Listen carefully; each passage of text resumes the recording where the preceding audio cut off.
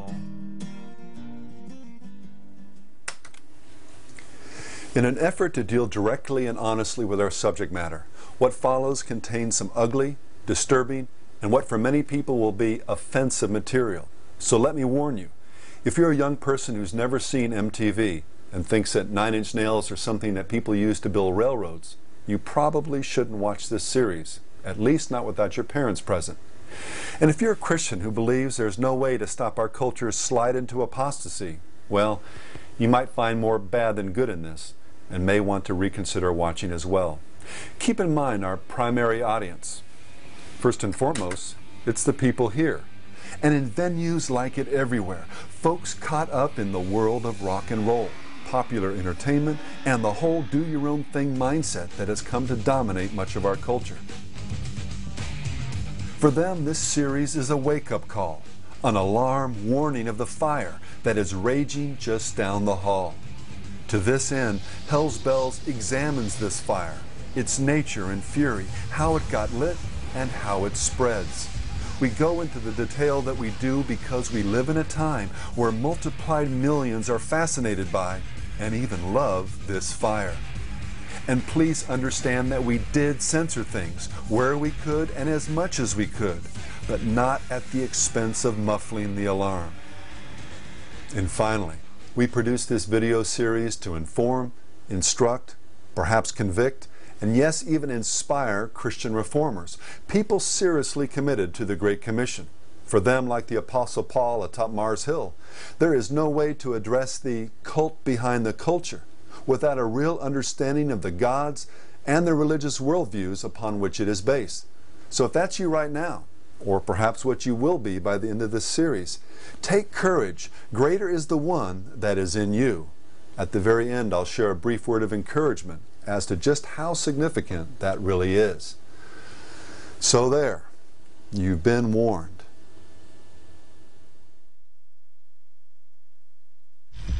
10, 9, 8, 7, 6, 5, 4.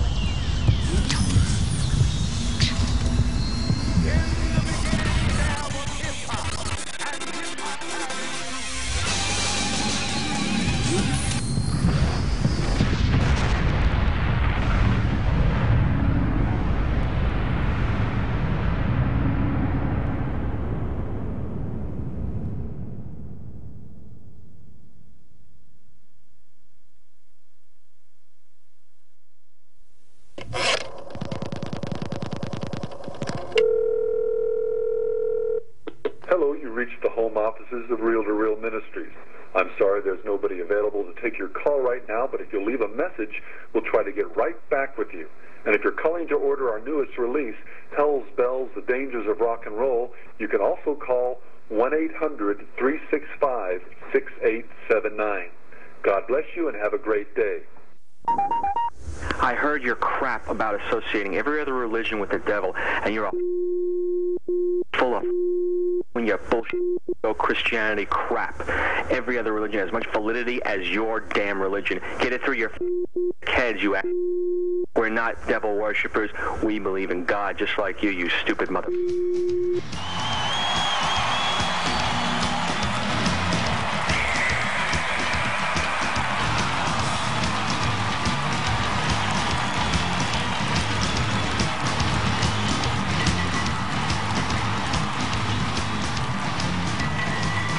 My fellow Americans, we will no longer be oppressed by the fascism of Christianity. Because I see you all sitting out there trying your hardest to fit in, trying your hardest to earn your way into heaven. But let me ask you, do you want to be in a place that's filled with a bunch of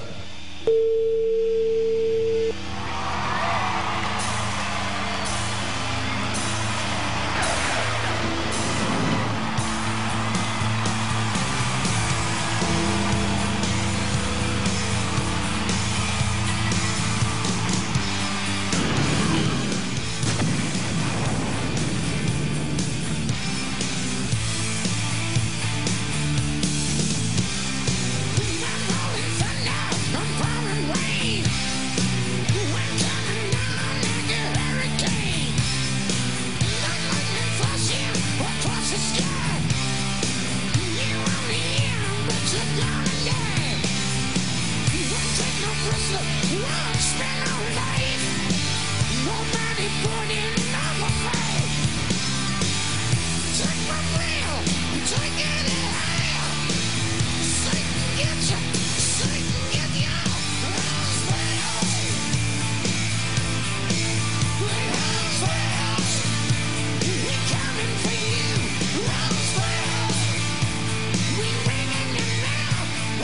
You know, it's slightly ironic that tonight we're all being rewarded for 25 years of bad If behavior. you're a musician, it's all selling of your mind and your body. If music is really great, then revolution can happen. I think that there are things that are spiritual about music that transcends what freedom to keep rock and roll what it was always meant to be, flamboyant and something that people on. Are you ready to sell your soul to the devil? Get ready for some serious.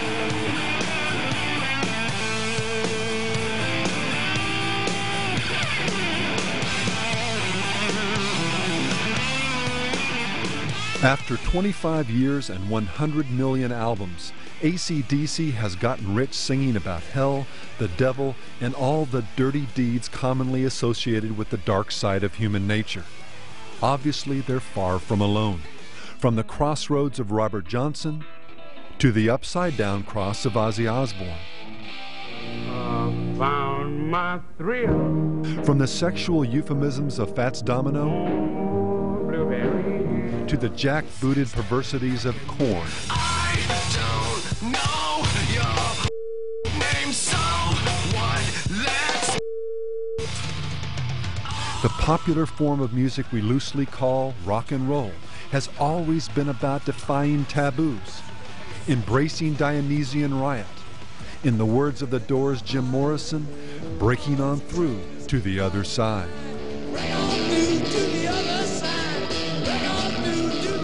But the million-dollar question becomes, just what is this other side? Is all this just a good time, a harmless outlet for youthful energy, or is there something of a deeper, perhaps spiritual significance going on here as well? Do the messages, lifestyles, fashions, and imagery that make up the world of rock have any influence on its fans? Is it, as Mick Jagger sang, only rock and roll?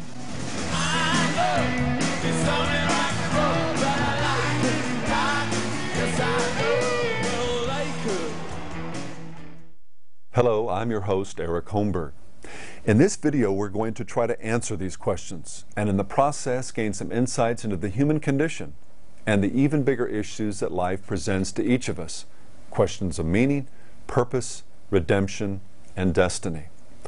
Before we get started, however, I want to make a few points clear, kind of lay down the ground rules for this presentation. First, we're going to be taking a hard look at contemporary music, and I'll be saying some pretty direct things, both about the music and the artists. Please understand that nothing personal is intended here against anybody. I don't hate these artists.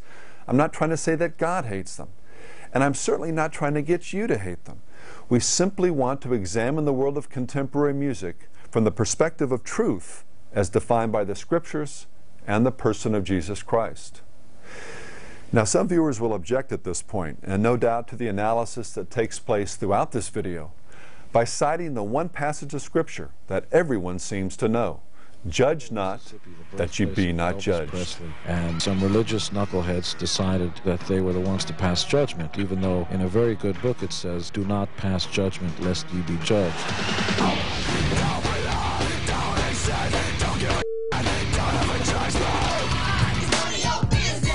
So, the moral of this story is, who are you to judge? There's only one true judge, and that's God. And only God can judge me. Only God can judge me. Only God can judge me. Only God can judge me. It's important, particularly in our relativistic age, that we understand that Jesus' words are in no way a blanket prohibition of making judgments. If they were, we would be paralyzed from ever making any kind of value judgment, including whether someone is wrong for making the judgment that someone else is wrong for judging. To give you a practical example of this principle in action, take Madonna, an intentionally provocative artist who has made a career of using the judge not defense to justify the extreme expressions of sex and spirituality that characterize her life and art. She views herself as an artist whose right to freedom of expression is practically sacred and not to be limited. This is what I consider freedom of speech, freedom of expression, and freedom of thought. Ironically, other people are not afforded this same freedom. When Newsweek and NBC's Jonathan Alter questioned the propriety of celebrities like Madonna having babies without a husband, She didn't hesitate to judge Alter's opinion, telling him, "You actually have no right to criticize me. You really don't." The most important thing is that I say the things I want to say in my music or whatever expression that may be. She also had no problem passing judgment on overindulgent fans. Our own insatiable need to run after gossip and scandals and lies and rumors. In this last instance, the Bible agrees with Madonna's judgment. But you understand the point. Life is filled with, and is in fact impossible without, making judgments. MTV's Choose or Lose Street Team. And really, when we turn off the smokescreen, we all know it. Whether we're choosing friends or deciding for whom to vote, judgments run to the very core of our day-to-day existence. Send your friends e-cards from chooseorlose.excite.com to remind them that if they don't choose to vote, we all lose. When Jesus said, "Judge not," the context was judging hypocritically and without concern for the other person's soul. Outside this sinful context, judging is not only right, it's commanded. "Do not judge according to appearance," Jesus said, "but judge with righteous judgment." And it's here where we come to the next big issue we need to lock in on. What's the proper standard to use in order to judge righteously? Is MTV right when it says that being butch and gay is good, but intolerance is bad? Is Moby judging righteously when he states that animals have the same rights as humans? How about Rage Against the Machine's condemnation of capitalism? What standard is Beavis using when he declares that a band, well, you know? This sucks! Change it! This sucks! Is Frank Zappa making a right judgment when he said that the best way to raise a happy, mentally healthy child is to keep him or her as far away from a church as you can? How about Bjork's conviction that you should do whatever you want, even if it's morally incorrect? A statement, by the way, which requires making a judgment between what's moral and what's not. And what of our earlier caller's assessment of my intelligence and character? Just like you stupid mother. By what standard was he judging me? Well, in the words of Jesus, if we're to judge properly, we're not only to avoid hypocrisy and hatred, we're also not to judge according to appearances. We're not to rely, in other words, on our own senses, our own self-determined or even culturally determined opinions as to what's right and wrong. To use other language found in the Bible, we're not to lean to our own understanding, but instead, in all our ways, acknowledge God. Or, as Jesus put it, we're to judge, as we've seen, with righteous judgment. And how do we judge righteously? How do we ultimately discern what's right and wrong? Well, the standard is God's Word. For the Word of God is living and powerful and sharper than any two-edged sword, and is a discerner or judge of the thoughts and intents of the heart. Salt and Pepper got it partially right. There's only one true judge, and that's God. So chill and let my Father do his job.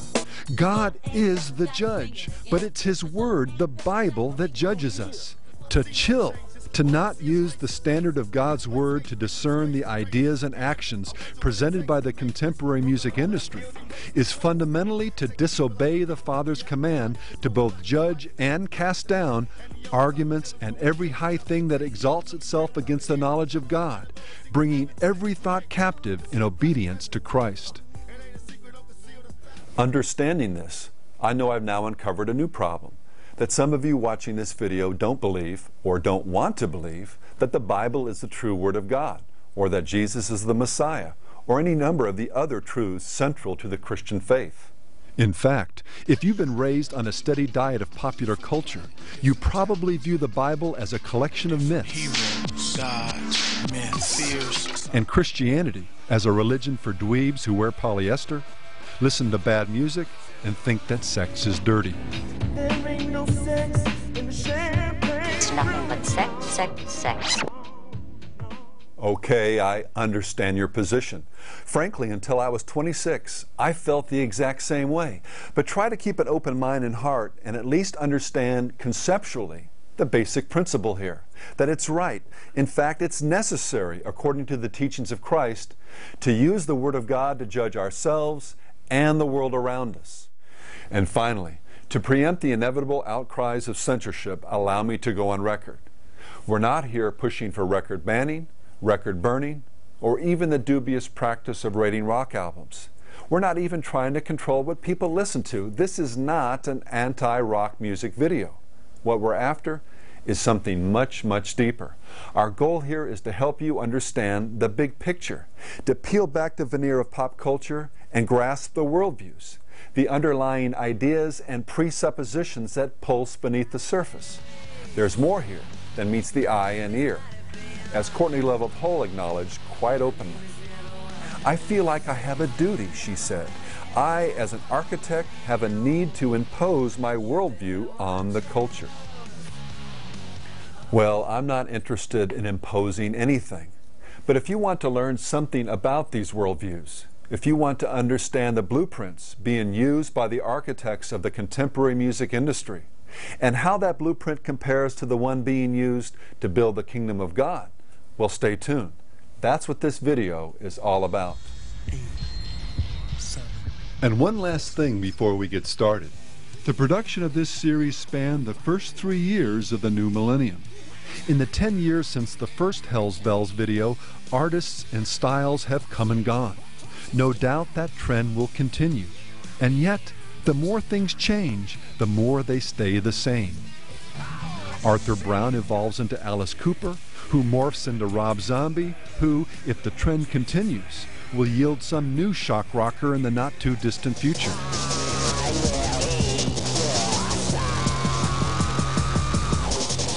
It's our prayer that by focusing on the larger themes and the spiritual energies fueling so much of the rock and roll industry, this video can help the viewer 10 years from now evaluate bands that don't yet exist, songs that have yet to be written. To this end, what follows is almost as diverse as its subject matter, from science to history, documentary expose to parabolic drama, biography to music video. We pray that God's Spirit uses this presentation to take you on a journey to the soul of rock and roll.